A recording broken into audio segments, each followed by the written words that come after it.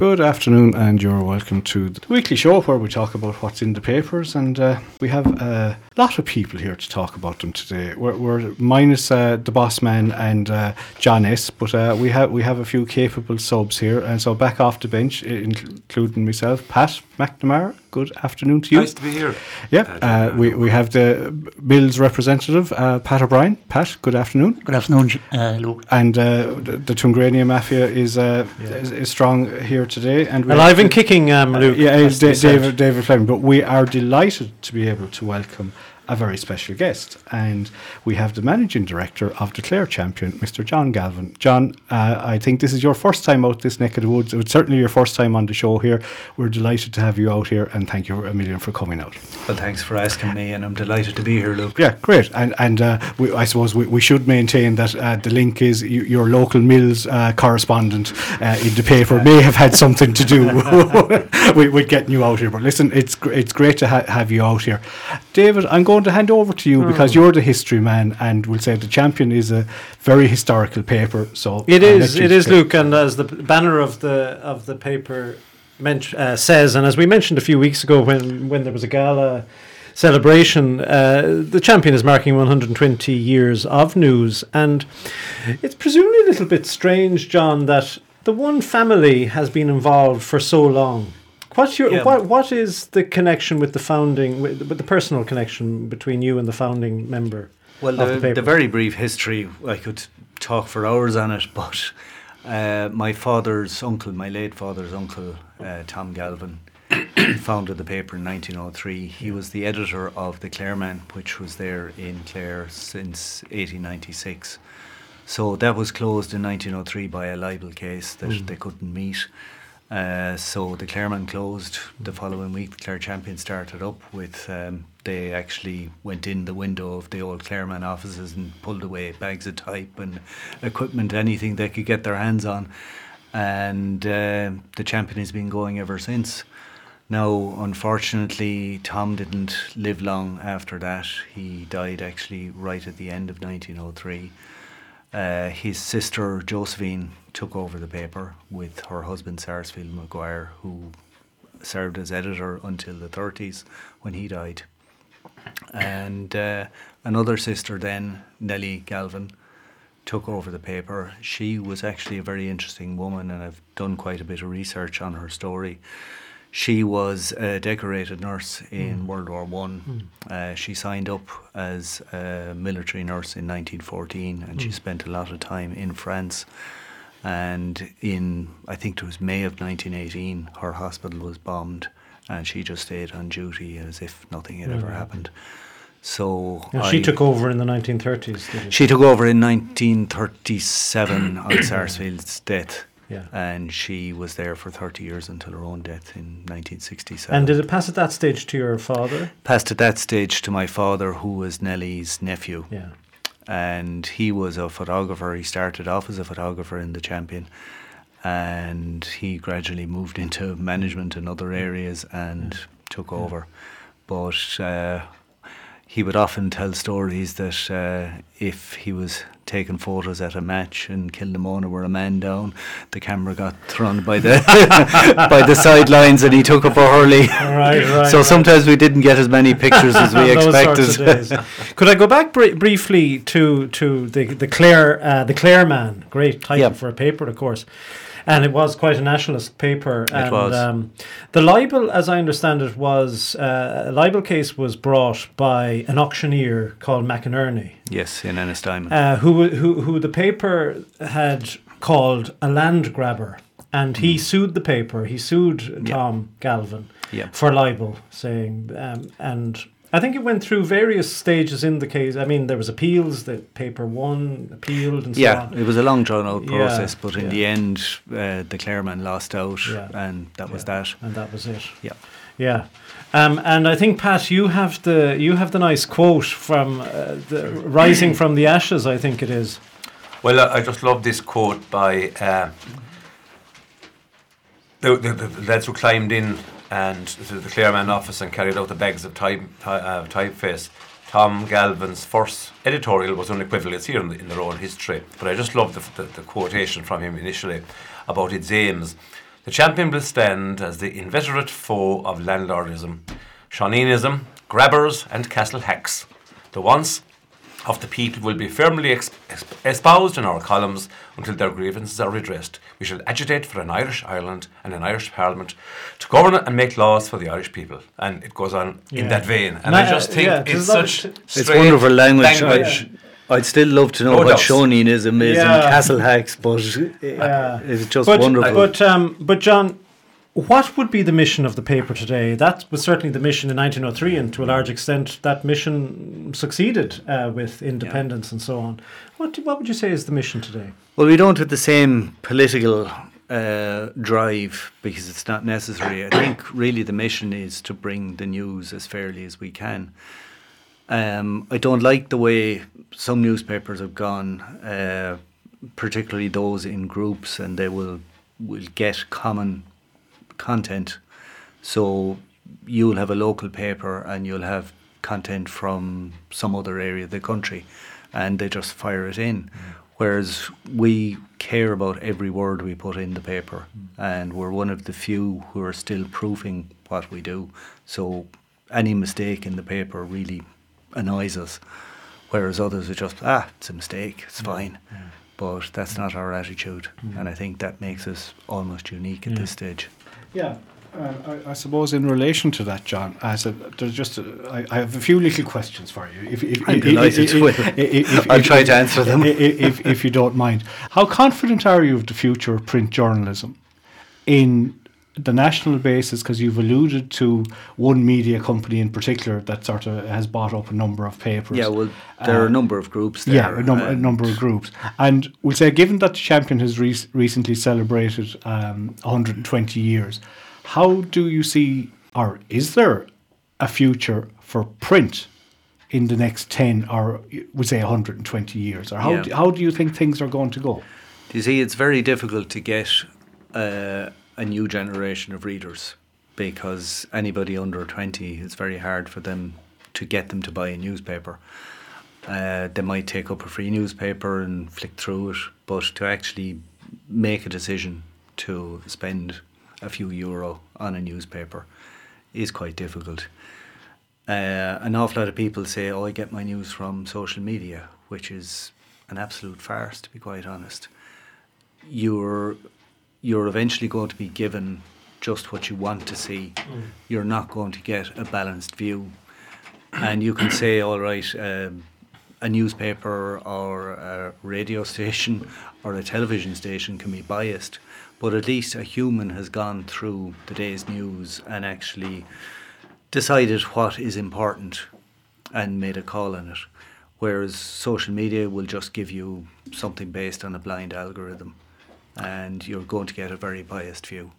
Yeah, and I suppose we're probably referring, I suppose, in particular to the likes of Twitter, is probably one of the biggest echo chambers that's out there. Yeah.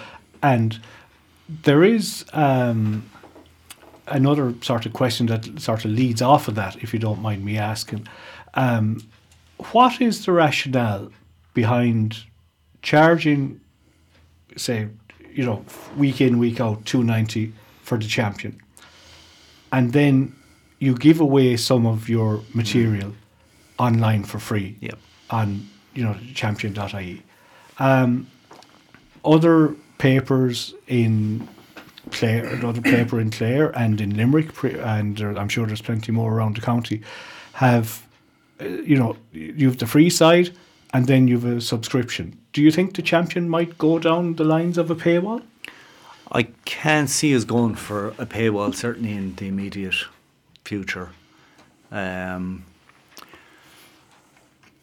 comes down to, do you want readers who pay for the paper, or do you want eyeballs on the web? And you're, to a certain extent, trying to get both.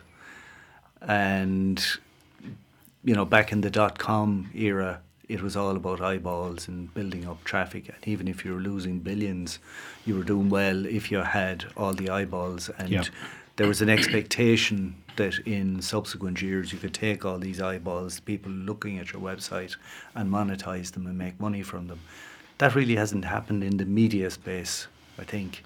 Very few people are making money online from news. and I think it'll be a long time before that model will work. But in the meantime, if you want curated news and accurate news, it has to be paid for. We have reporters that cover the county. We have John Kelly, our staff photographer, and a number of freelancers. All of those have to be paid for.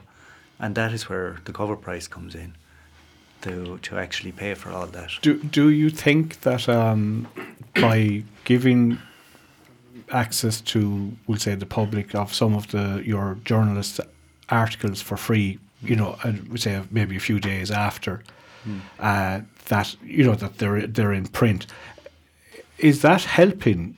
Is your argument that basically you want the articles to be read? Yeah. If they read it, if they buy the paper, you're obviously quite happy they buy the paper.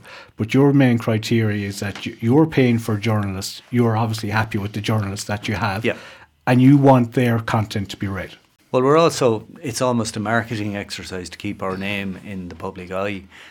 And maybe then if somebody is of a mind to buy a newspaper, they will think of us. Again, there's no point for certain stories keeping it for the paper. And we put it out immediately on the web, because if you hear about something happening and you go to, am I allowed to say Google, but you go to your favourite search engine and you Google it, and we would hope that it's our article that you come across and it'll make you think of us. But John, like the Google feed, the echo chamber, as Luke has referred to it, it does return now a lot of local stories. Of course, I'm Googling a lot of local things, and therefore it's returning. I often get the Limerick Leader, for example, because I work in Limerick. And I would get the Champion occasionally, just it pops up, along with the Echo and so on. When is the right move, do you think, for the paper? Like if the young under-20s, I think you've said. I'd say under-20s would be the cut-off point. When is it the right time for the paper to make the leap? If I knew that. That is certainly one I can't answer at the moment. Yeah. It'll probably be a case someday we'll say, let's try it and see what happens. Yeah. And I think that's the attitude of a lot of papers. They're looking around to see what other people are doing, or waiting to see when they'll make the move. The national papers like the Independent and the Times have made the leap, haven't they? Yeah. Why do you think they've done it and not the local papers so much? I find that hard to fathom, because in some ways you can get your national news from multiple sources, but it's very hard to get local news. So you would imagine that the value of local news will be greater because you only have a couple of sources. But I don't think we're at the point where we can put a paywall in or charge in that way for news. It would be wonderful if I felt we could, but I don't think we're there at all. Okay, well, that's a very honest answer, and thank you for that. Well, can I say one thing, Luke, is that if you do us out of a job, because we like the print. I love the print versions, and it'd be. Now we'd have to adjust, but it's for us here around the table. We like you, and listeners will know because we do a lot of rattling of the papers. But I think, and of course, it was Pat's idea to have this show run day one. It wouldn't be the same, would it, Pat, if we didn't have the print version of the paper? Oh no, not really, no, because you have the bit of banter and disputes about the different stories and that, It would be an awful shame to lose newspapers and printing newspapers. I know you can get your news off your tablet or your phone, but there's nothing better than sitting down with a paper and just going through it. No, actually, I suppose back the years, we'll say, and I suppose Pat as well. The Champion was bought on the Thursday evening, and the first page you'd open is the GA fixture. Are we playing Sunday week, Saturday week? What time is the game? What is the match? Where is it on? And then the following week you'd be buying it maybe, and you'd be looking out for the report of the match. Right, maybe your name might appear even if you got sent off or something. Can I ask a question, John? You mentioned there about the costs. Obviously, there are huge costs involved in producing it, with the wages and everything else that goes with that. But I was just wondering, modern technology and IT, have the cost of producing that now, we'll say, decreased in a sense that most of us at home can do a nice poster or whatever? Yeah. Does IT and modern gadgetry help to reduce the cost of actually producing the physical paper, and at least that will help you in the future to be able to stay going. Well, it does to a certain extent. I mean, back in the old days, up to the late 70s, we were on hot metal, and that was a very physical and messy process. It involved literally melting lead solids and producing the type from that, and then they had to be painstakingly, one line at a time, put together backwards, and you needed a lot of people to do that, and very skilled people. I came in to the Champion in 1990 full time. I had done 4 years at university, and I concentrated on computers, and my father never really trusted computers, but I went to him the week after I came in and I said, Dad, we've got to buy a Mac. And I told him what we'd have to spend, and I mean, it was the price of a good second-hand car, and he just said, go away and spend it. You know, if you say we need it, we need it. I always remember that for him. But we started, generally we actually used that for commercial printing for the first few years, and then gradually we started to use Macs in the paper. Then we got rid of the Macs and got PCs, and I was never so happy to get rid of the Macs because PCs are so much nicer. So you can now produce a page a lot quicker than in the old days, and you don't need maybe 3 people involved in it, which you would have. You know, you'd have had a cameraman to take a picture of the final page, to make a printing plate. Now we make a PDF file and we send it over the wire to our print plant in Cork, and you know, from that point of view, it does bring the cost down. But obviously wages have gone up, fuel has gone up. We all know what's happened with electricity, so all of those, we're not immune to those. And I suppose, John, there's a lot of time as well. You have to have your stories on time, and you have to have everything in line for every week. Yeah, you know. It's a fine balance, and we're trying to work a little bit more in advance so that we could start the week with maybe 3 pages done and an idea of what we're going to do for another 10 pages. And we know this story is coming, but it won't be here till tomorrow. This picture is coming, but it won't be here for 2 days. And just try and get a plan together for the paper. Just a quick one, sorry. What's the latest time on a Wednesday that you can cover a breaking story? I was just going to ask the same question, Pat. how late is the breaking news? Literally, if something happened, we could ring our printers and say, look, we have to cover this. And it would be a bit of an issue, but it could be done.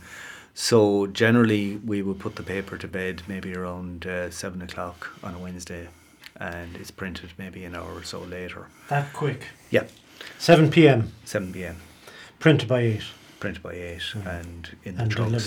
Delivered. If we know there's something late, we'd often cover a Wednesday night match. Yeah. So we just say, look, we won't have it till 8 o'clock, we won't have it till 8:30, and that's fine.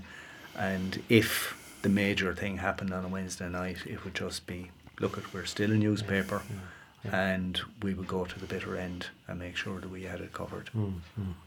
Okay.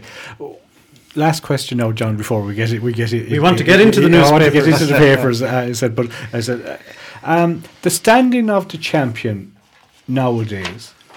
How do you think it is compared to, say, maybe 10, 20 years ago? And I suppose my rationale behind asking that is we've talked about the echo chamber. 20 years ago, really, Google didn't exist. Yeah.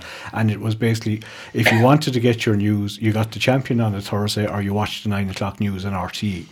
You know, what was in the papers and what was on the news. We didn't get exposed to a lot more, you know, to a certain extent. And the journalists that you have and the journalists you've had over the years, how does the Champion rate? You say, what's the standard? We say, what's the standard you aspire to? And we'll say, how do you think you compare to the other sources of media that are out there? Well, I mean, there's a huge variety of sources out there now, and 20 years ago, you know, you were lucky to have 4 channels, and the internet was very much in its infancy. We were actually the first regional newspaper online back in '94, I think the Irish Times beat us by a couple of weeks. I'm very sore about that. But when you have such a variety available to you, obviously the importance of the Clare Champion and newspapers in general is diminished slightly. But all we can do is do the absolute best we can every week, produce the best journalism we can. The quality of our journalism hasn't gone down. The people writing for us are as talented as ever, and we'll ask the probing questions just as much as ever. Yeah, and I suppose from our own point of view, Dan and Fiona are the two journalists that cover a lot of the articles out our side. That's right. And, the quality of what they write about, we'll get onto it in a while, but we'll say Pyrite is one story that Fiona in particular has written about. Dan and his coverage of Doolin, which while it didn't affect us here in East Clare, but the quality of the journalism and the number of articles that were produced in relation to the Coast Guard, that whole issue of it, to me, that and the Pyrite were sort of like the two big, I would call them journalistic stories in Clare of last year. And it was fabulous coverage, not an easy topic. Far from it. And a lot of... run and run. Yeah, and a lot of information that needed to come out finally came out. And, But that is probably the strength of a paper like the Champion. It is its journalists, isn't it?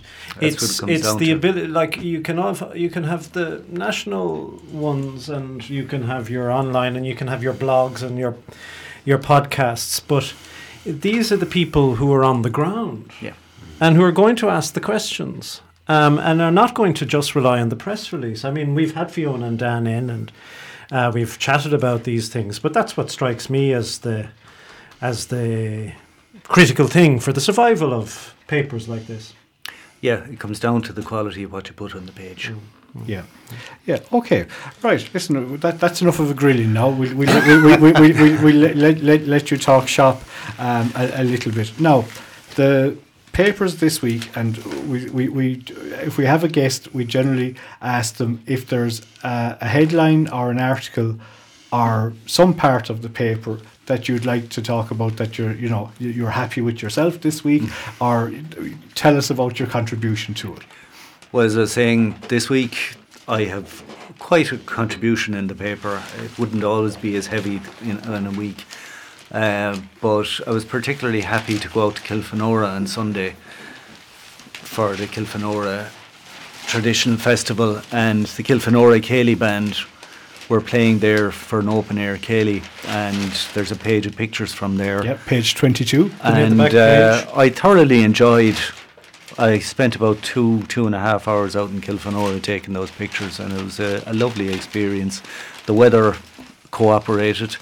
We're actually very worried about rain, so the band went on stage about half an hour before they were supposed to, in an effort to get them up and out before the rain, but met the band members, and it's rare enough to get a picture of all the band members together. So I got that. It's a lovely picture at the Burren Centre, at the bottom of it, yeah. And just to see people enjoying themselves, and particularly after COVID, if I can mention that word, it was just lovely to see people out enjoying the fine weather and the dancing. And these were all pictures you took yourself, John, because I suppose you've already mentioned him. John Kelly is the Champion's main photographer and has won national awards. I mean, the standout quality. Nothing of could all, beat John's work. even national photography. 100%. The Champion has that one hands down because of John. But you're not a bad photographer yourself, if I may say so. You're very good. A vibrant looking page, isn't it? It's fabulous. Thank you. I was actually quite pleased with it, and it worked out well. Your other article, John, that I know you do regular features on, is the motoring section, and I think I love looking at that myself, and I'd say there's very few, if any, regional papers or county papers have these features so well covered. But I was just wondering, were you tempted in any way to get a Delage D12 hypercar for yourself over at Chelsea? Because well, now if one of those appears on the roads of East Clare, you'll know it's me. 0 to 100 kilometres in 2.4 seconds. They're fabulous looking cars, including the vintage. You love that part of the journalism. I do. I've been doing car journalism for about 20 years now, and it's always been a passion of mine, cars. So I think Printers Inc. and Castrol GTX run in equal quantities in my veins. Are you saying you're the Jeremy Clarkson of Clare? Well, funny enough, Jeremy Clarkson got his start in the Clare Champion. What? Yes. Explain I that can to us. exclusively reveal.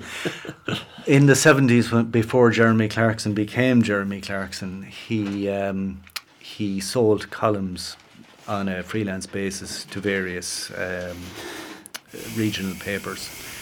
The Champion were one of the ones who took his columns, and he was actually in our offices to collect a cheque one time. My God. Never met him there, but he We'll was have- there. I in think the, we'll have the to late remind him of 70s. that. I'll get him in next week. I'll give you a bit of credit here, John. You write a better article than he does. We'll never get him now. No. But John, just we'll give 2 minutes to it because it's a topic that's sort of interesting. The car industry and the car market in general, we say from the point of view, obviously, marks will advertise in the papers when there's a new launch and stuff coming out like that. Has covering or going to launches of cars, has that all gone online to a certain extent, or is there still in-person events happening? There is in-person events happening. I mean, all through COVID, everything was done online, and I'll be honest with you, a car launch online is the most boring thing to have to sit through. And at times we were lucky that we weren't on camera because you were there kind of trying to stay awake. Where it's really affected things, though, I love going to motor shows, and I would go to Geneva every year. Yeah. And Paris every second year, and Frankfurt every second year. They alternate, even though Frankfurt is an awful city. But I think the internet really has spoiled my enjoyment of that, because you're walking around and you're not surprised anymore. Yeah. You're saying, oh yeah, but I saw that online there 3 weeks ago. Oh yeah, I know all about that. It's very, very hard to be surprised.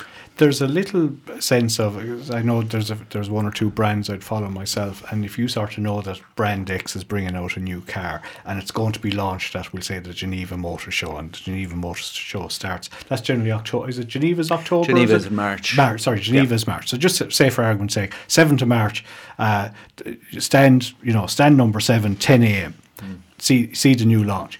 And the problem is, they've leaked pictures of it 2 or 3 days prior. Yeah. And, the car is under a cover, but you've seen it. And I'd say from the point of view of a journalist trying to cover that as well, it sort of lessens your, Impact, impact. And what some of them do now is, Geneva is happening, we'll say the 7th of March, they'll bring reporters to somewhere else on the 4th of March so that it won't be swamped in all the Geneva news. So you go to Geneva hoping to see a new car, but again, it was launched 3 days ago. Somebody got the scoop. Yeah. Or they were given the scoop was given away. And this trend that we see online for, I don't know if it's there for cars, but sometimes for electronic devices, say computers, laptops, phones, the influencer. Would you describe yourself as an influencer? I wouldn't. I would describe myself as a journalist. Yeah. Good answer. Yeah, Good answer. that is a good answer. But we'll say, do you get access to? Would you get access to a car sometimes now? I know we've sort of said, you said as a journalist it sort of spoils the surprise sometimes. But would you get access to cars in advance, or is it more, say, like Geneva? Are you covering the whole thing rather than covering a few manufacturers? Oh, you're covering the whole thing, but we would often go on launches and we would have the opportunity to drive a car sometimes up to a year before it arrives in Ireland. Okay. So we would have a very good idea then of what's coming and how it compares to its peers. I had the great privilege of going to Utah a number of years ago to drive the 4GT, and that is a car that I would say, if 3 Irish people have driven that car, that's about it. And I was certainly the first Irishman to drive it. Okay, very good. Nice. Very good. Now, we asked you before we started what your personal car of choice would be, and you sort of mentioned the Ferrari. But what type, John? They're 10 a penny nowadays. So have you any personal preference? So. Yeah, I mean, that's the dream car. To be honest with you, there's no bad car on the market anymore. You couldn't have said that 20 years ago, but certainly now it's very, very hard to get a bad car. I'll tell you what I don't like. I don't particularly like SUVs, and I know they're very popular, but I just don't see the point of them. To my mind, wife is listening, sorry. To my mind, you know, most people who are driving an SUV would be better off with a hatchback. They use less fuel, they're less expensive to produce, and particularly if they're an electric car, you know, range is everything. And, you know, like for like, an electric hatchback is going to go for far longer distance than an electric SUV. Yeah. And, you know, I get why some people say, oh, I like the high driving position. But I mean, if everybody else is in an SUV, there's your advantage gone. Yeah. Yeah. I prefer to be right down by the ground and feel the road and enjoy the drive. But I think I'm kind of unique on that one. No, you're not. I think in the Celtic Tiger, there was SUVs pulling up outside schools, delivering children to school. Yep. And that's all they're doing, go shopping or to deliver children to school. Where I live now, we're maybe 300 metres from the school, and we would see our neighbours driving out with one child in the car to drive 300 metres to the school in all the traffic and then drive back. Yeah. And then 5 minutes later, they'd leave for work. It just blew my mind. Yeah, I think the great line is, I said, we're all of a certain age here, and I don't think too many of us got driven to school in SUVs. No. And I say a lot of us walked, or if you were in a car, there might have been more than should have been in it on your way to it. Anyway, listen, cars we'll come back to again, John. So we'll finally get onto the papers and we'll get going. Actually, before we do, you were talking about photos. There's a photo of one of your pop stars for the paper, Daisy. Tell us a little bit about Daisy. Daisy is Ireland's only news hound. I think 'tis gas the way it happened. Daisy, when we got her, was a very, very nervous dog.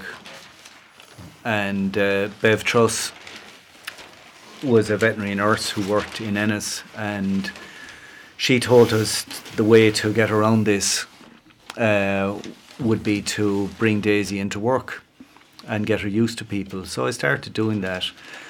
And Bev was doing a course for veterinary nurses showing them how to look after animals. And I went down to take a picture for the paper, and I went into the room and I said, Bev, where's the dog? And she said, what dog? We can't use dogs for this. You know, we've got to use this toy dog. I said, I can't take a picture of a toy dog. I'll tell you what, I'll go away and I'll get Daisy. And if you could see Daisy coming in that first day, and she looking around nervously and she didn't know what was going on. And I have a nice picture of her surrounded by lovely veterinary nurses, and she bandaged up with a little blue bandage, and she's looking so scared. But it was about 2 weeks later, my late mother said to me, do you know, there was a dog last week in the Champion. It looked very like Daisy. I said, look, Mum, it was Daisy. And that was the start of her media career. Excellent. Well, Daisy is better than any politician for getting her photo into the paper now, because this week alone, she's on page 10. She has a lovely picture on page 10 with Deirdre Ryan. There's the author of a book called Trained Puppies Don't Bite Children. Exactly. And she's also appears on page 11 as well. There's some of the crowd at Deirdre Ryan's book launch, and there's Daisy in the middle of it. So and she doesn't look too nervous anymore. No, she's far from nervous. She was actually on stage at a university concert hall the other week in La Bohème, the opera. Excellent. And it was like she was doing it all her life. We'll nearly have to go and ask her for autographs. An interview, maybe? Yeah. She's a lot to say for herself. I'm sure she does. Anyway, listen, we're going to get on to the papers, and we're going to start with page 1 on the Champion, and it's an article, we'll say, by Dan Danaher. And David, I will leave this to you. An independent review of the alleged lack of governance in the Midwest HSE. Yeah, this is unfortunately too regular occurrence now in several areas. Kerry, I think, came to prominence about this. This is the CAMS, the calls for review, 140 lost CAMS. And CAMS stands for, and John, I hate acronyms, I just want to put that forward now. Child and Adolescent Mental Health Services. That's what it stands for. And amazingly, Dan Danaher reports that 140 files relating to children with open cases can't be found. And these are children that have to be followed up with. So it's rather remarkable. These are obviously children who need support and need this sort of help.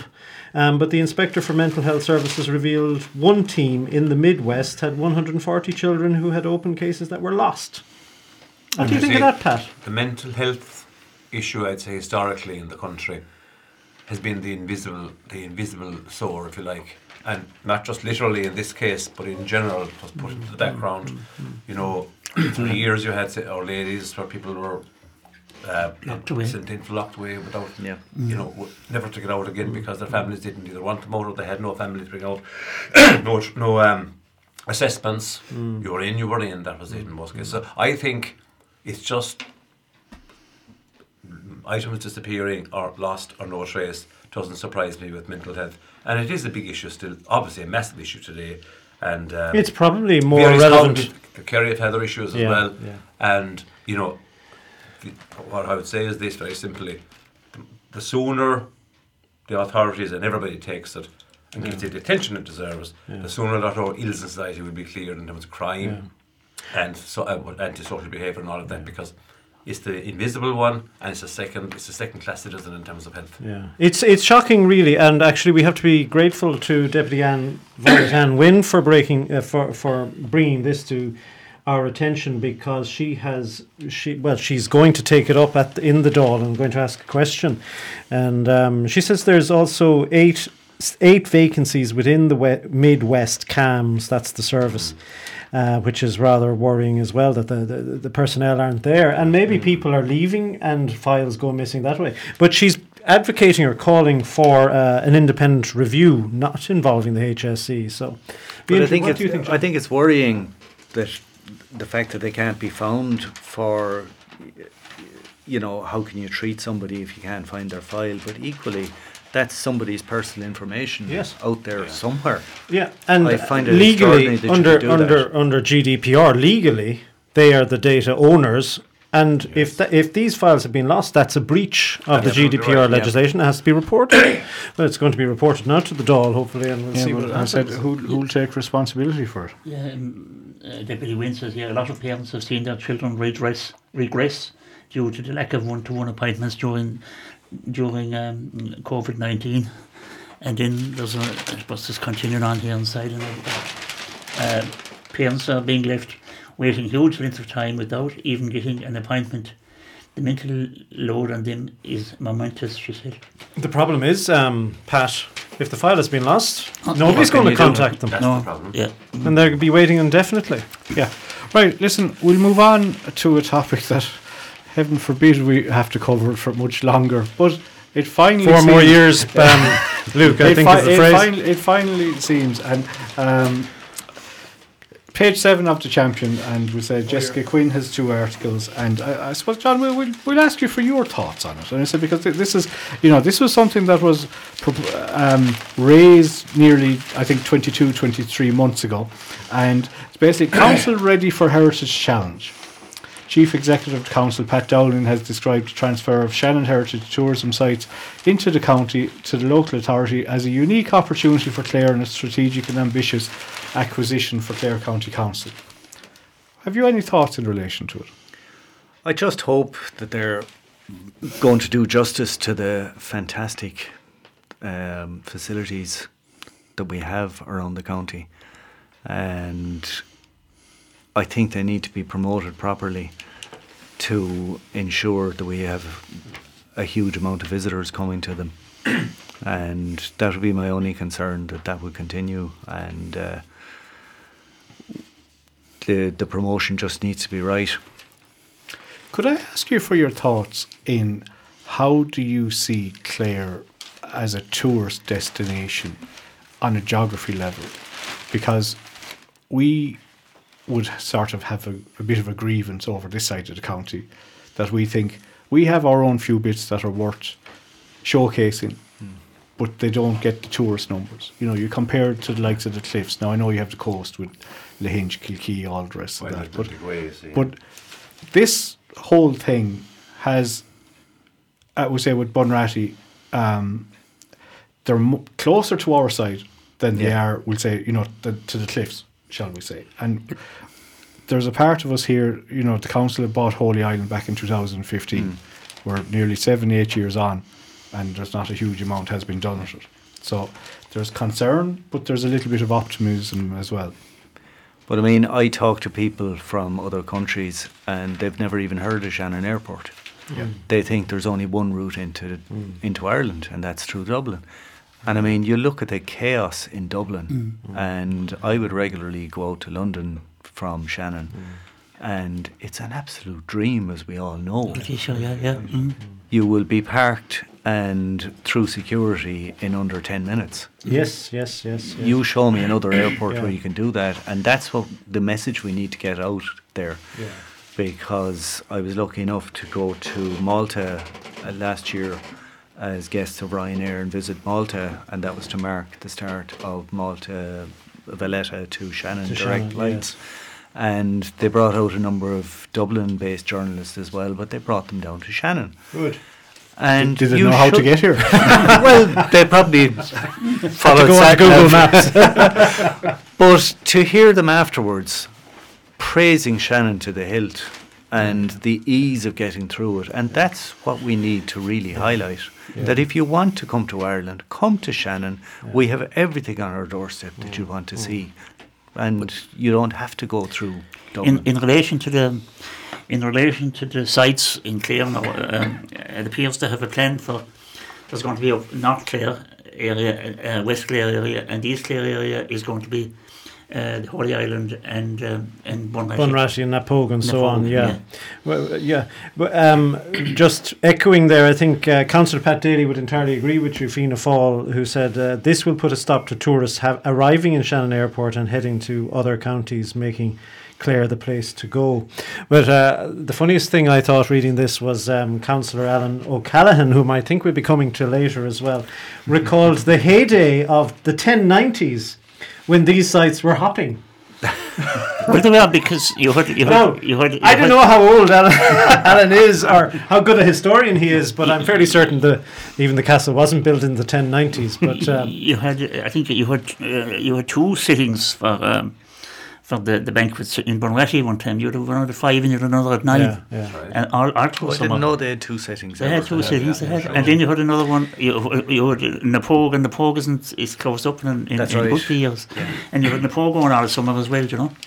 But Pat, one councillor, Jerry Flynn, was believes that additional land needs to be purchased. And you were saying, heard somewhere that the Shannon Group have retained land near Bunratty. 135 acres beside Bunratty, yeah. And why would they have done that, do you think? Yeah, I don't really know, but he was concerned that they were retaining this land, and what could stop them from developing some tourism site there again in opposition to or land holding it up and but let's hope I know we covered it last week. That land was bought one time for they were supposed to develop a new golf club there, but it never went ahead.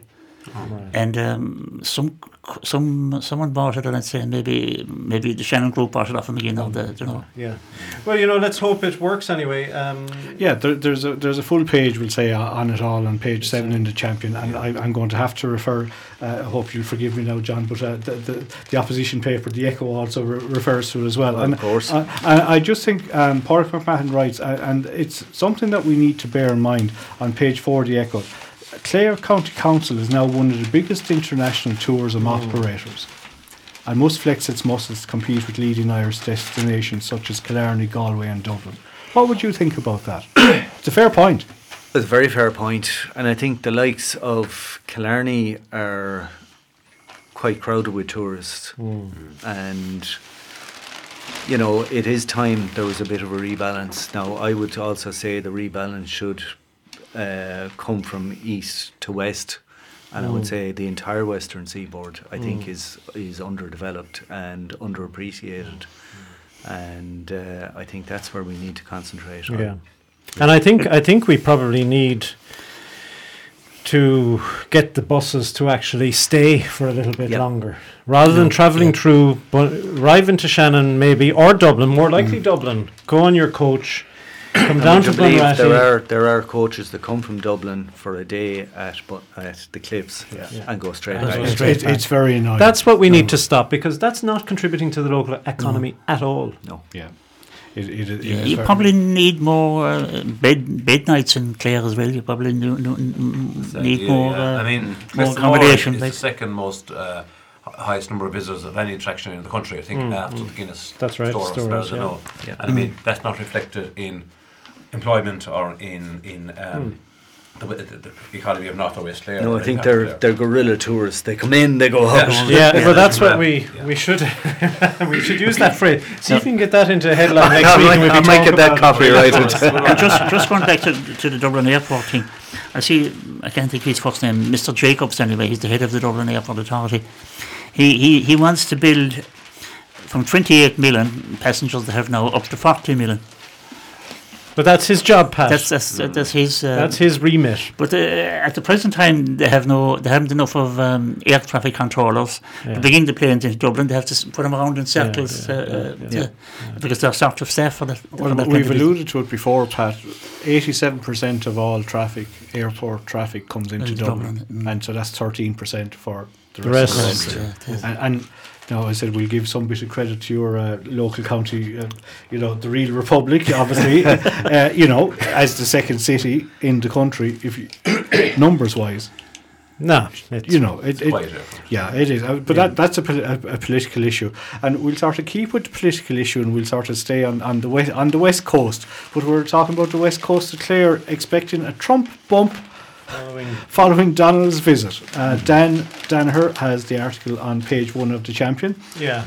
Businesses in Doonbeg are. That's what I do. When you were introducing the last one, that's what I thought you were talking about, that we didn't really want to hear about this fella anymore.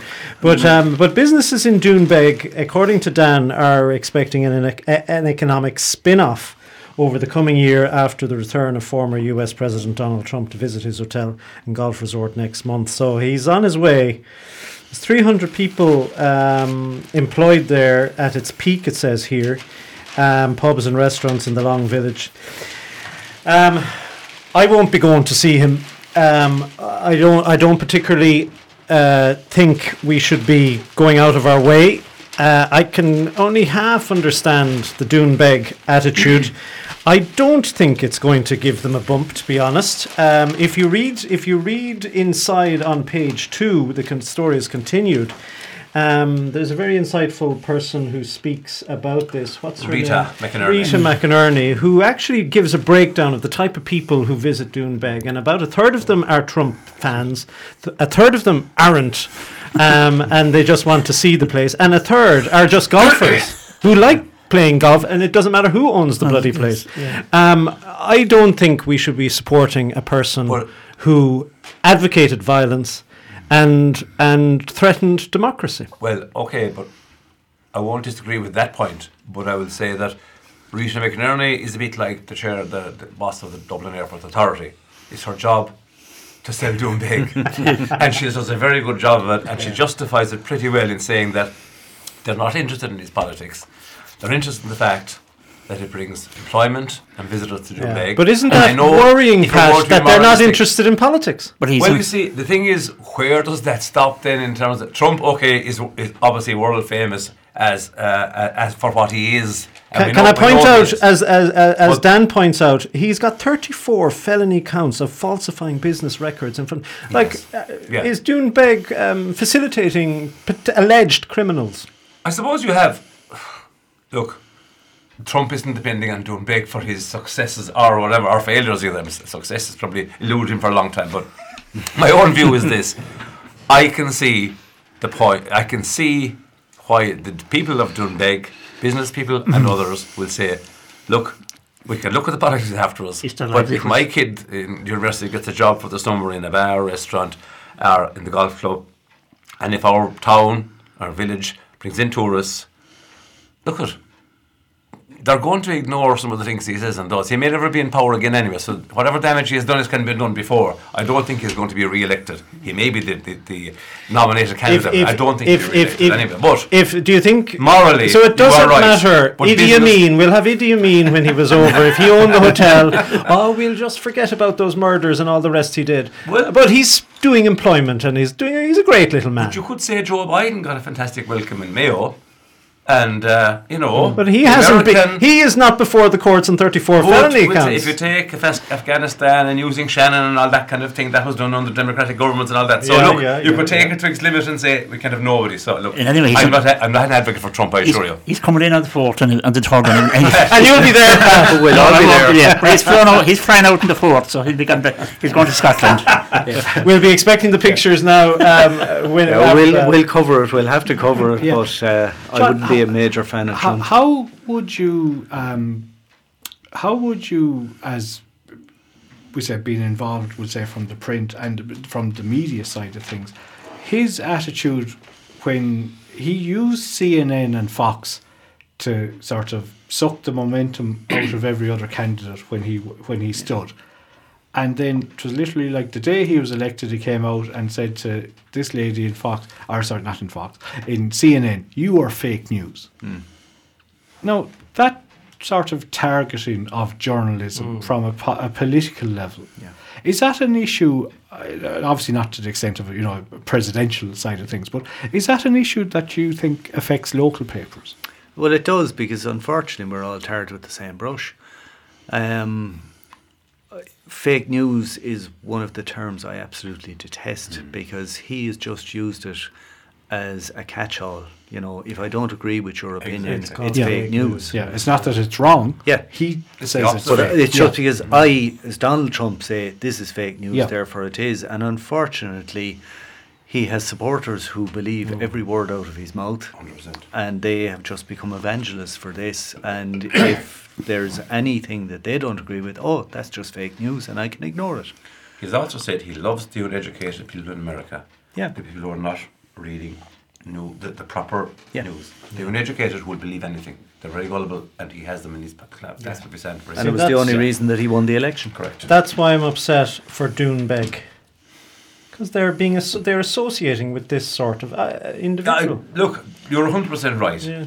Well, I've no doubt Doonbeg are just taking the pragmatic approach, And like Pat says, But I'll tell you, David, as a one result, question. I will Can I ask you never a quick go to question? Doonbeg. So they've lost my business. Can I ask you a quick question? Yeah. Should they not, the champion, not cover the thing at all? Oh no, What do you think? they have to cover the news. They have to cover the news. Okay. I wish the story was Doonbeg brings over the blip, the Trump blip in protest. But I think unfortunately, I think his sons are running that business now, Eric, so I don't think yeah. he's not the head of They're not the the righteous either, company. no. There. Well, tell him he's not welcome then. Right, we'll see. Well, I'm sure there's a lovely picture on page 2 of the Champion by John Kelly with a tractor drawing home the turf, and there's a tricolour and an American flag in the Long Village ahead of the last visit, and I'm sure John Kelly will be up. We'll say Sure it's the right angles, yeah. to get us a good picture in future. Right, listen, we'll move on. Commercial insanity, page 3 in the Champion. We're talking about car parks. And there's Jessica Quinn writes, an Ennis trader has described plans for the redevelopment of Abbey Street car park as, quote, commercial insanity that signs a death warrant for healthy commerce in the town ahead of a planned public meeting next week. And David, you pointed out to me that there is an ad, and is it on page 7? The ad is on page 7, and this is in relation to this issue, which suggests to me when people go to this level of purchasing, presumably, an ad like this and putting it in the paper, that they're taking it very seriously. And so it's a notice of a public meeting regarding the loss of Abbey Street car park due to plans by Ennis 2040, DAC and Clare County Council. It's on Thursday the 4th of May at 6:30 in the Templegate Hotel, and they've invited all members of the Oireachtas and the council to attend. Let's see how many do. But it seems to be hotting up, John. You're based in Ennis, aren't you? I am, and it just seems that we're moving a bit fast on this, and it just seems to be forced through. We have pedestrianisation of a sort through the town, and I'm not sure that it's a good idea. I see in particular towns in the UK where they're fully pedestrianised, and towns maybe the size of Ennis, and when it comes to the evening in particular, they're just absolute ghost towns. I think you need life in a town all day, and I think cars do contribute to it. I mean, I know I'm a motoring journalist. This is Jeremy. This is the Jeremy coming through you, isn't it? I still think there's room for cars. There's room for people. There's room for bikes. I'm a huge fan of cycling, and for preference, I actually cycle around Ennis, and it's much faster. I went into Ennis on Sunday night, and it was early in the evening, and we just wanted a kind of a cup of tea and something, I was bringing herself out, and but there was for a cup of tea. There was nothing open. There was very little open. Sunday evening. Cafes don't tend to. The day cafe doesn't. That's a pity, I think. Myself in various towns and villages, the cafes close at either 5 or 6. Yeah. So if you want a cup of coffee at night because you're driving, you can't have a drink and a chat. You can't bring a friend in for coffee really at 9 o'clock. No, it has to be a pub where you get your coffee. So we ended up going into the hotel, the town hall. Got wonderful service, and they didn't mind us having a cup of tea and a dessert, and we were treated very nicely. But it was one of the few only places, and you're just talking about life in a place, and I think Ennis needs to pick itself up a little bit. Yeah, in the I evening think time. There definitely needs to be more va-va-voom about it. Particularly in the evening. Casual evening stuff, the whole car parking thing, and we see the proposed demolition of the now infamous cottages and the temporary car park there. What do you think will happen ultimately with all of this? I mean, the plan seems to be put a car park in there for a period and then get rid of the car park and put in housing. I mean, I don't see the point of that. Either you're going to put in the housing now or keep it as a car park, but it just seems to be... do they want to build on an existing car park, don't they? They do. In Abbey Street. Yeah. There is in that site there on Francis Street, we'd say, there's a good area of a site there, which is only just waste ground behind them houses, between there and Glore. Yeah, there is. And if just read it properly now, and demolish the houses and put up new houses there, and new townhouses, and you'd probably fit 20 houses there. But I think part of the problem is every development and any change in it seems to have taken away, particularly on-street car parking. It does, yeah. And I think, on-street car parking could be accommodated without destroying the town, and it would give people the opportunity to come in, do their business. Maybe they're only parked for 20 minutes and they go on to somewhere else. John, is there a need, as the council or the Ennis 2040 might say, is there a need for more offices in Ennis, more office space? I can't see that there is. I mean, working from home is still a big thing. I mean, our reporters are still working from home. There's an awful lot of offices in the same position, and I don't think that's really a priority. I would love to see more people living in the centre of Ennis. It's interesting you say that, because, and I don't know what article it is, page 1, but the Ennis Chamber of Commerce have done a survey in relation to, Luke, I don't know what it's in relation to, but they've found that something like 61.5% of workers in Ennis live beyond 3 kilometres, so outside of the town. 61%, so the vast majority of them, which I suppose is probably typical of most places at this stage. But it is an interesting statistic. When I grew up in Ennis, even on O'Connell Street and Abbey Street, there were families living over the shop. And wouldn't it be wonderful to see that back again? And it would bring life back to the town. Fiona has the article on page 1. Sorry, Dave, I might have confused you there. It's clarity being sought on the availability of grant support to bring empty over the shop units back into use. Now, that's a very noble idea, but the other side of things as well, we're nearly all living in the sticks out here. And you need public transport in the likes of Clare, your own car, you said, to get into the likes of Venice. And you can't just sort of say, right, I want to go into the centre of Venice, but I'm going to have to park 3 or 4 miles away if I'm going to, if I had to get to walk to it. If you're trying to attract footfall to it, you do have to have a certain amount of parking. And availability of parking. Would a park and ride facility work, do you think? You're all very suspicious. I just looked at your faces and you're all very not sure about that. I don't think we have the volume. Haven't the scale. No. Yeah. And I just, from a personal point of view, or maybe a lazy point of view, I don't tend to do it in Dublin for any reason. I just drive in, find a blue parking sign and stick the car in there. And that's just laziness. And I would be promoting green schools and all that kind of thing myself in my career, by the way, in theory and all, and in practice in some ways. But I still haven't got into the idea of parking right, because you have this thing about independence, being independent, and be able to come and go when you want and carry what you want home, and not be lugging around. So population may a couple for that one, but. Likewise in Ennis, if you're going to have to park outside. Well, if you can't find a car parking space, you might. If you're forced to do it, people do it. Now, anytime I drive to Dublin or whatever, I often park at the Red Cow and get the Lewis in. Some do. It's cheaper, number one, and it's more convenient. You never have a problem usually.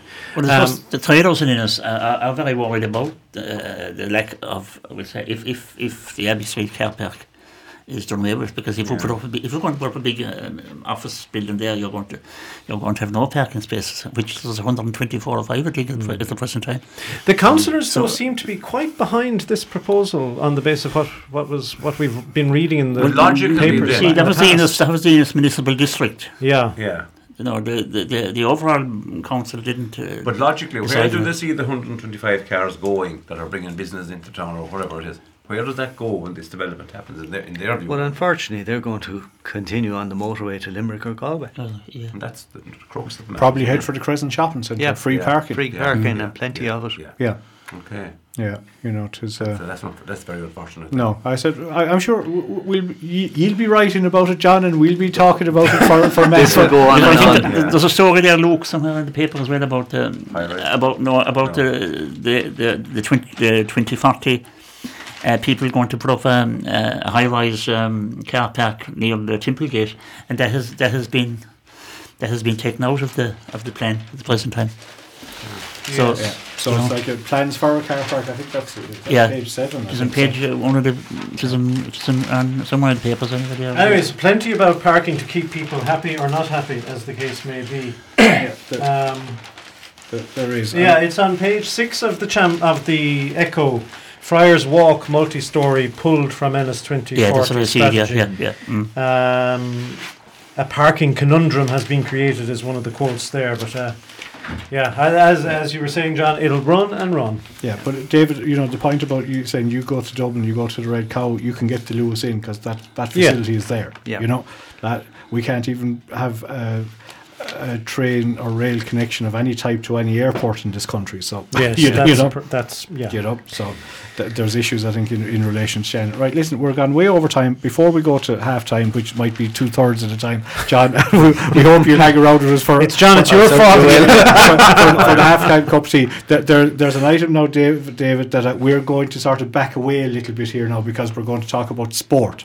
Okay, and we'll say Newmarket. We'll say we're busy in action in Limerick Saturday night. We'll say haven't got to an FAI final, and on the front page of the Champion, and I should refer to, there is extensive coverage in both papers in relation to that. A great achievement by Newmarket to get there, and it's in.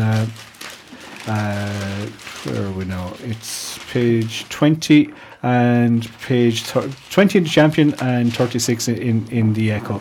But there is an article on the front of the Echo that Pádraig McMahon writes about, and we've spoken about the GEA in recent times, Pat, in relation to Éire Óg had an initiative, and there's a few other initiatives going on as well in relation to it. But racism in GEA is upsetting. Pádraig McMahon has the article there on page 1 of the Echo. What you just tell us a bit about it and give us your thoughts on it. Yeah. Well, a big issue arose there a couple of weeks back.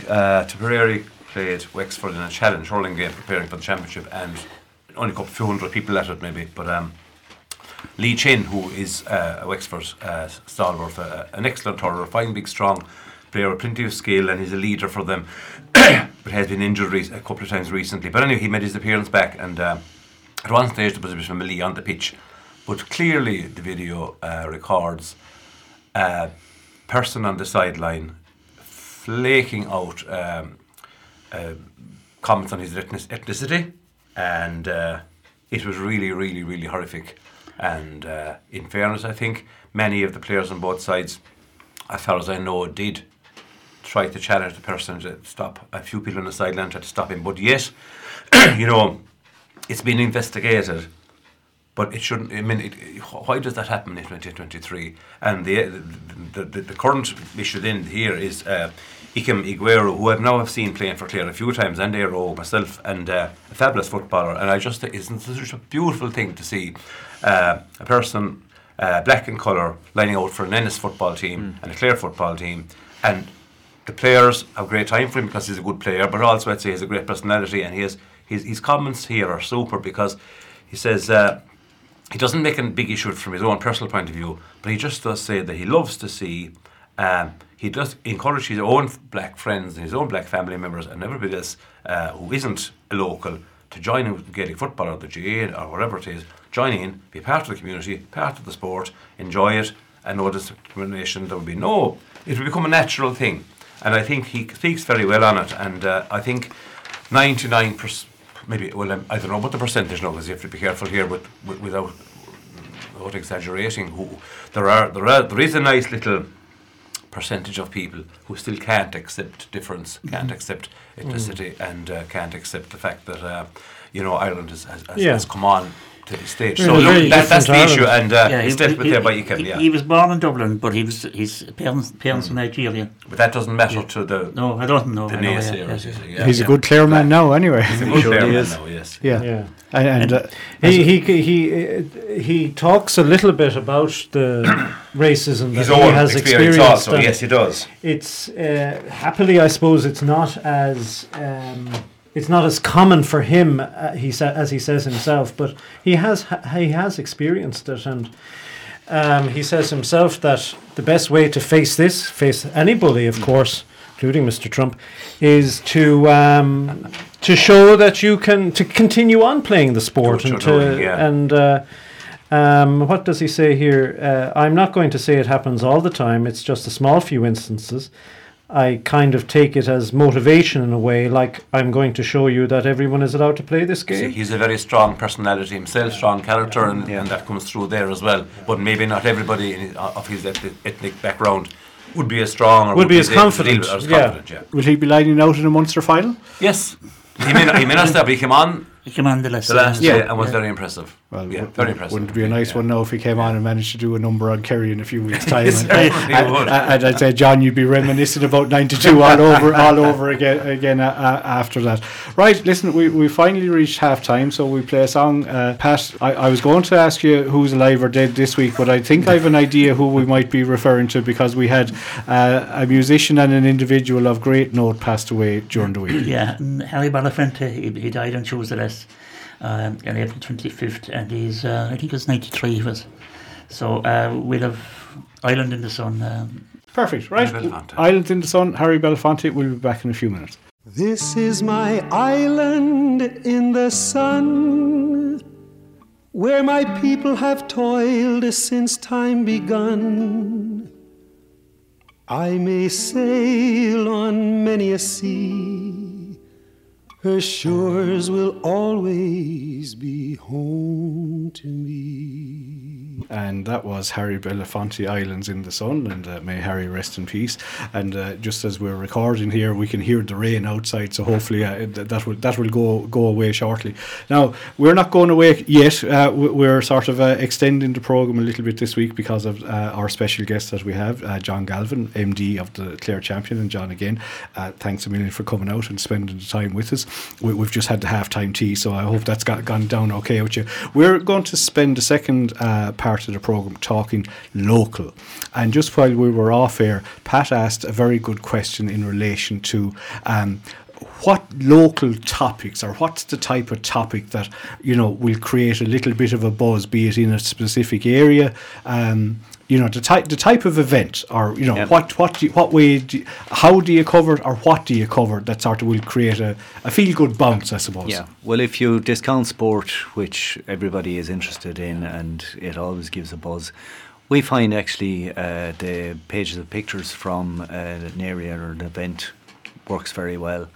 And the last piece of research we did a couple of years ago now, but it highlighted a surprising fact that people still valued their picture in the paper, even with social media and being bombarded with pictures.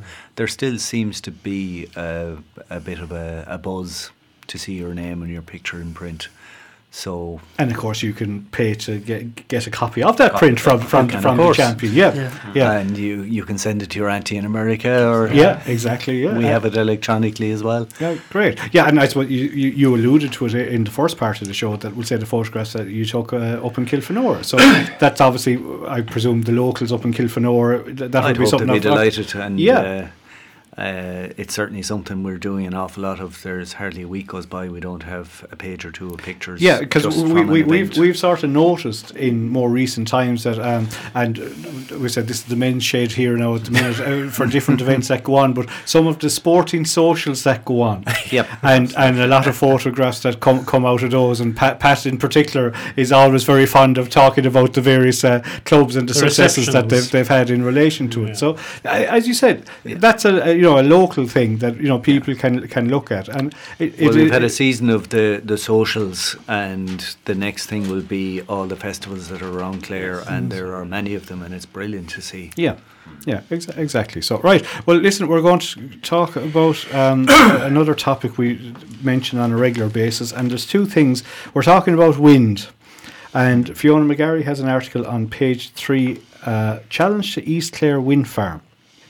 And this is news. A judicial review has been taken by the Carrigagown Concern Group and 2 other named individuals who live close to the site.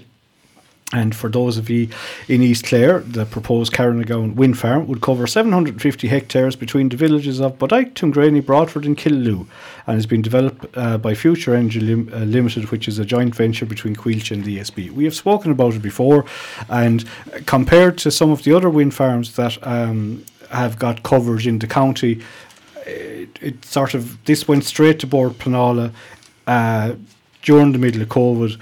It got granted. Last week we alluded to David that they were looking for planning to put the electrical side of things in. And now it appears that there's going to be a judicial review. So this is the only way someone can take an appeal against the Board Pleanála decision. Probably the penultimate or very last stage, unless they get an appeal, somebody appeals it to Europe. But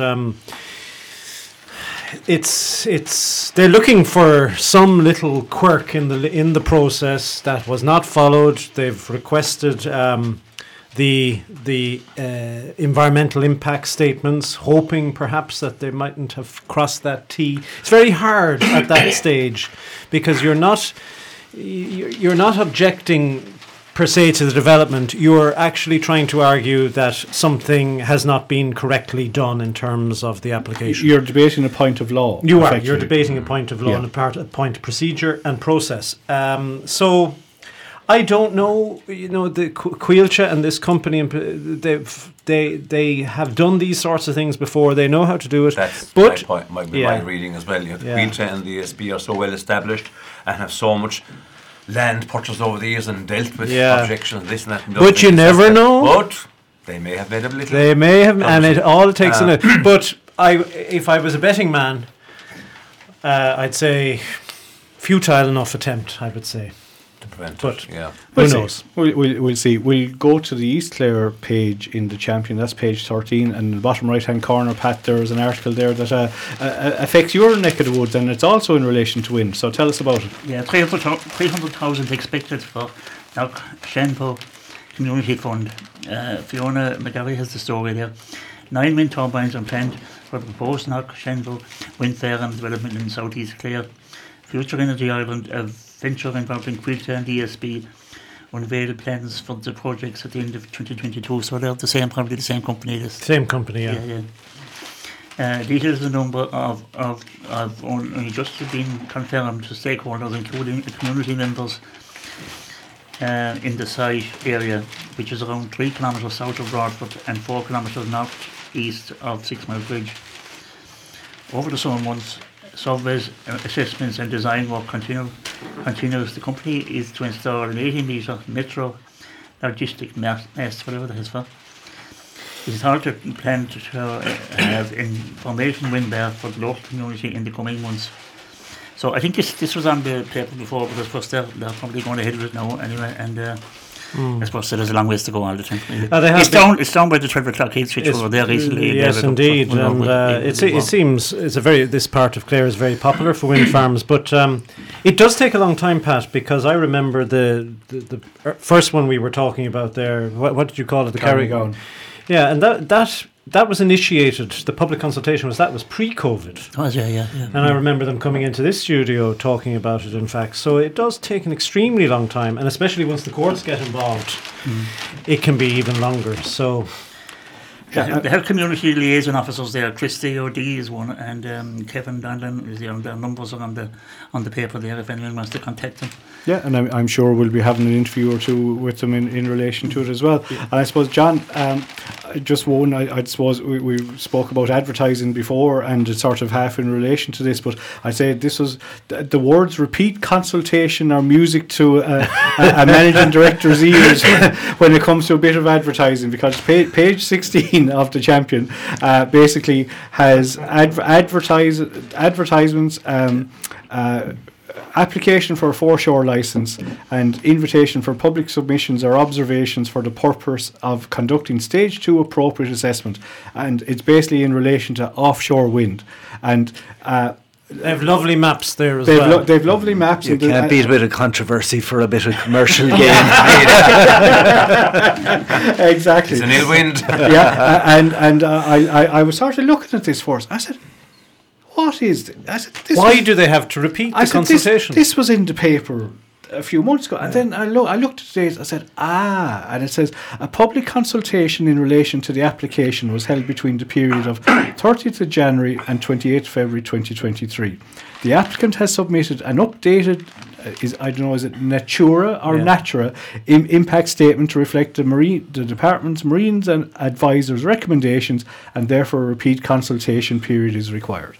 So you're hoping now for maybe another amendment to the assessment. Well, I said now the quality of your print, John, is well to the fore there, because now, as I said, I have the glasses on. The type font is fairly small, but is exceedingly legible. So spot on. That's all we need. Exactly. Yeah. So it's very, very much be appreciated. Right, Pat. While we're still on page 13, there, we'll go over to Tulla. Yeah, delighted as Tulla Cultural Centre Scoops National Community Award.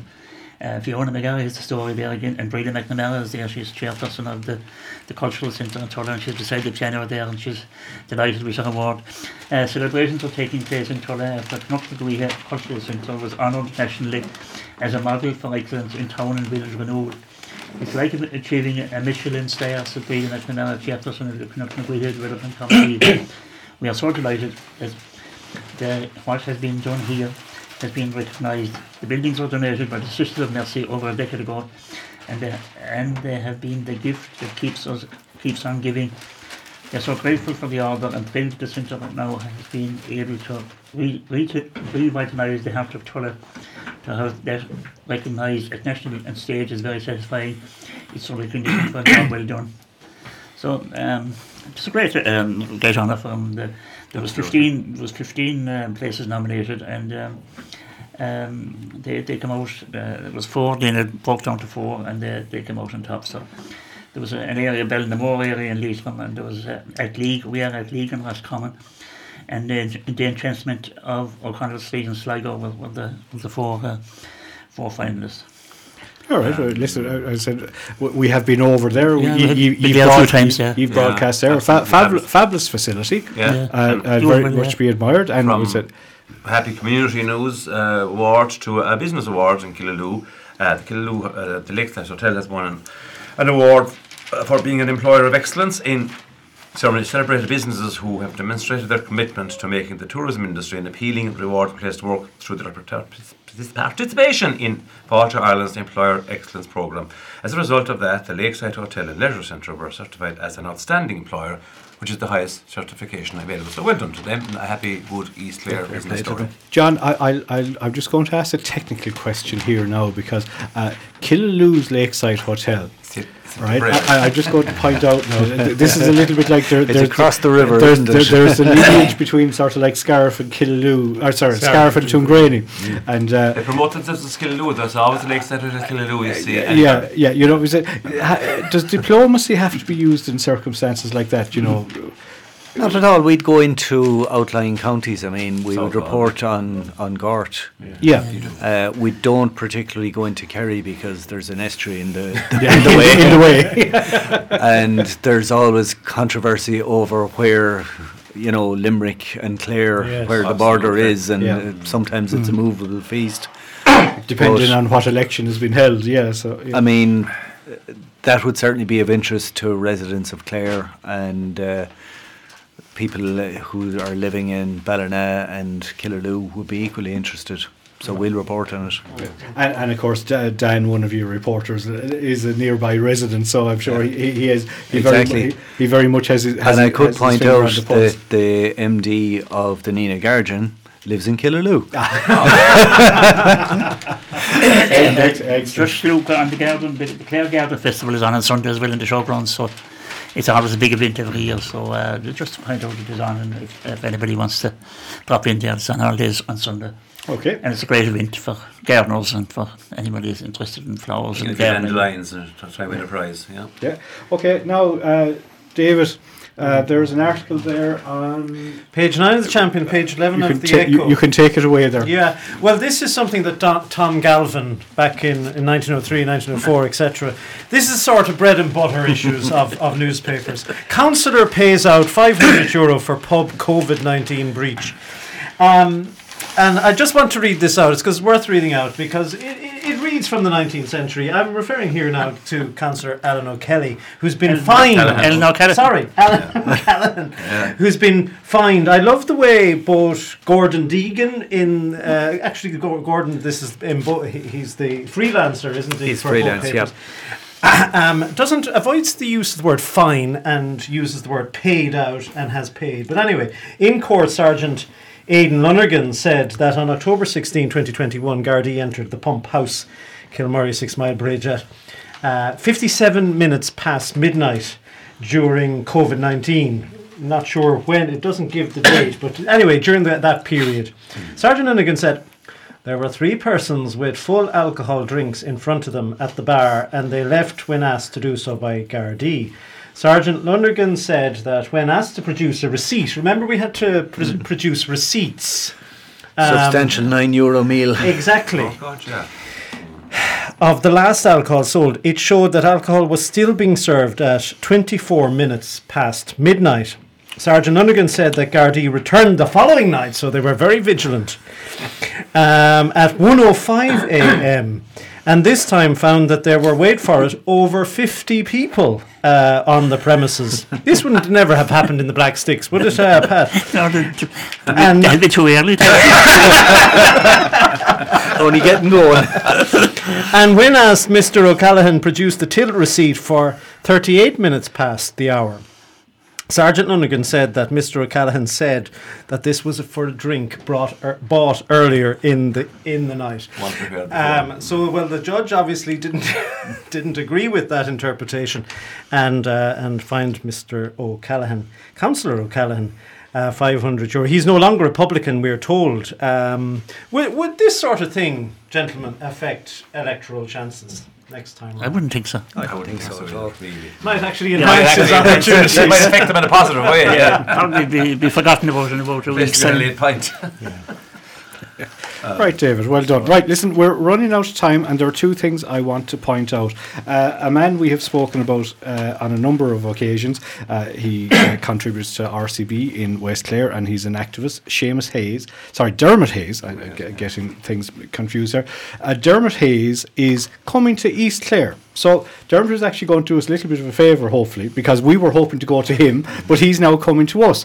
It's on page 21 of the Echo, and it's on page 3 in the Champion, a feast of events in Clare Libraries, in the living section. This Bealtaine, and its Clare Libraries are holding a range of activities next month as part of the Bealtaine Festival, and Dermot is coming out to sort of have a chat. He recently released a biography to a great effect in Corofin. 2 weeks ago. Yeah, I listened back to the audio that was recorded at it, and it sounded like a great event, a great day was had. It was one of those ones. Sometimes by listening to something, you'd have liked to been there. You'd have been liked to be there. Pat, page 2 in the Living in the Champion, the last article that we sort of covered this evening. A rite of passage. WRITE, very, very well. I said, John, the headlines, the author of the article doesn't write them. Is that no? He might put a suggestion in, but the sub-editor and the editor would make the final call. Yeah. Have you ever had to sort of overrule anyone? Yeah, we've had discussions at times. It's an art in itself, isn't it, John? And I mean, I've said it before. I'm not mad into sport, and I would always look at the headlines, and sometimes there would be a pun there, and I just wouldn't get it. And I just put my head up in the newsroom, lads. Is this something I'm missing? There's no gotcha headline. There was the Sun in the Falklands War when. The gotcha, that was horrendous though. Exploded a ship and killed hundreds. Belgrano, wasn't it? Yeah. Gotcha was the headline. Yeah. So the champion hasn't. No. Pat, how dare you associate the paper of choice in County Clare with a red top from the They're invented the same material. Exactly. Well, I think the one recently that I was quite happy with, I was writing about Daisy's stage debut on the opera stage in UL. And it was Daisy Bow Wows at UL. Excellent. I said, even the dog goes over the border to live on occasion. Pat, Rite of Passage is young Clare poet wins big. Niamh Toomey, East Clare poet. She's originally from the Scariff area, but now based in France. Won an award. That's on page 2 in the living section, and we shall say fair play to her. Something that myself and yourself visited before earlier this year up in the Cliffs of Moher. There's another Clare food and drink flag coming. Oh, you'll be off again. Fill in the bellies, Well, it's on. It must be in Leicester somewhere. I sense a road trip. It's on the 5th, 6th of 7th, the 5th, 6th and 7th of May. And it's www.clarefooddrinkflair.ie events. So it says the freshest of County Clare ingredients, superb food and drink, accompanied by music and clack. David and I are available for that as well. Yes, we are. You can't have it all to yourselves. And the Doonbeg whiskey, I'd say if you're connoisseurs of whiskey, I can't have Doonbeg whiskey because of the comments I made earlier. It's JJ Corrie's from Co Clare. Yeah, sorry, it's Co Clare. Sorry, not Doonbeg. It's Co Clare. Oh, that's okay. So I'm allowed to drink. You'll be able to have that. Right, listen, we're almost done. We're out of time. Pat O'Brien, Pat Mac, David Fleming, thank you very much, and a very, very big thank you to John for coming out and spending the time with us. I said we'll see you again in the future, and you never know. We said John S and Jim obviously are the two of the powerhouses behind the station, and they might want to come in and sort of have a chat with you in person. So they might sort of go into you and sort of visit those salubrious 1970 offices of the Champion and sort of have a chat about, especially about the historical point of view and stuff like that. And it'd be great to have. Right, Pat, are we going to have another Harry song? We'll go for Harry again, the Banana Boat song. A day-o. I think, as the man says, it's Can time. we have the Muppets version? And we want to go home. We all want to go home. I'm sorry for keeping you all. That's it from the media show for this time of the day. I hope you have enjoyed taking a listen to us. And as we always say, support your local journalism in Clare, whether it's buy the Champion, pay your few euros a week. Clare Echo, have a subscription. Clare Herald online. All support your local media in Clare. Keep it going. As I said, keep us in a job here. Keep John in a job as well. And more importantly, keep informed. And it's all real news, nothing fake in the media in County Clare. That's it from today. So goodbye, and we'll finish up with Harry Belafonte.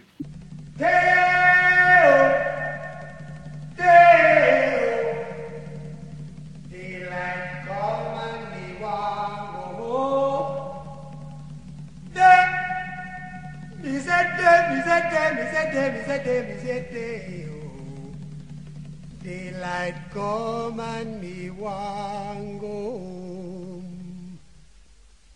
Work all night and a drink a rum.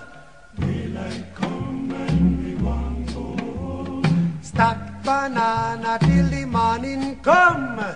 Daylight come and me want go home. Come, Mr. Tallyman, tally me banana. Daylight come and me want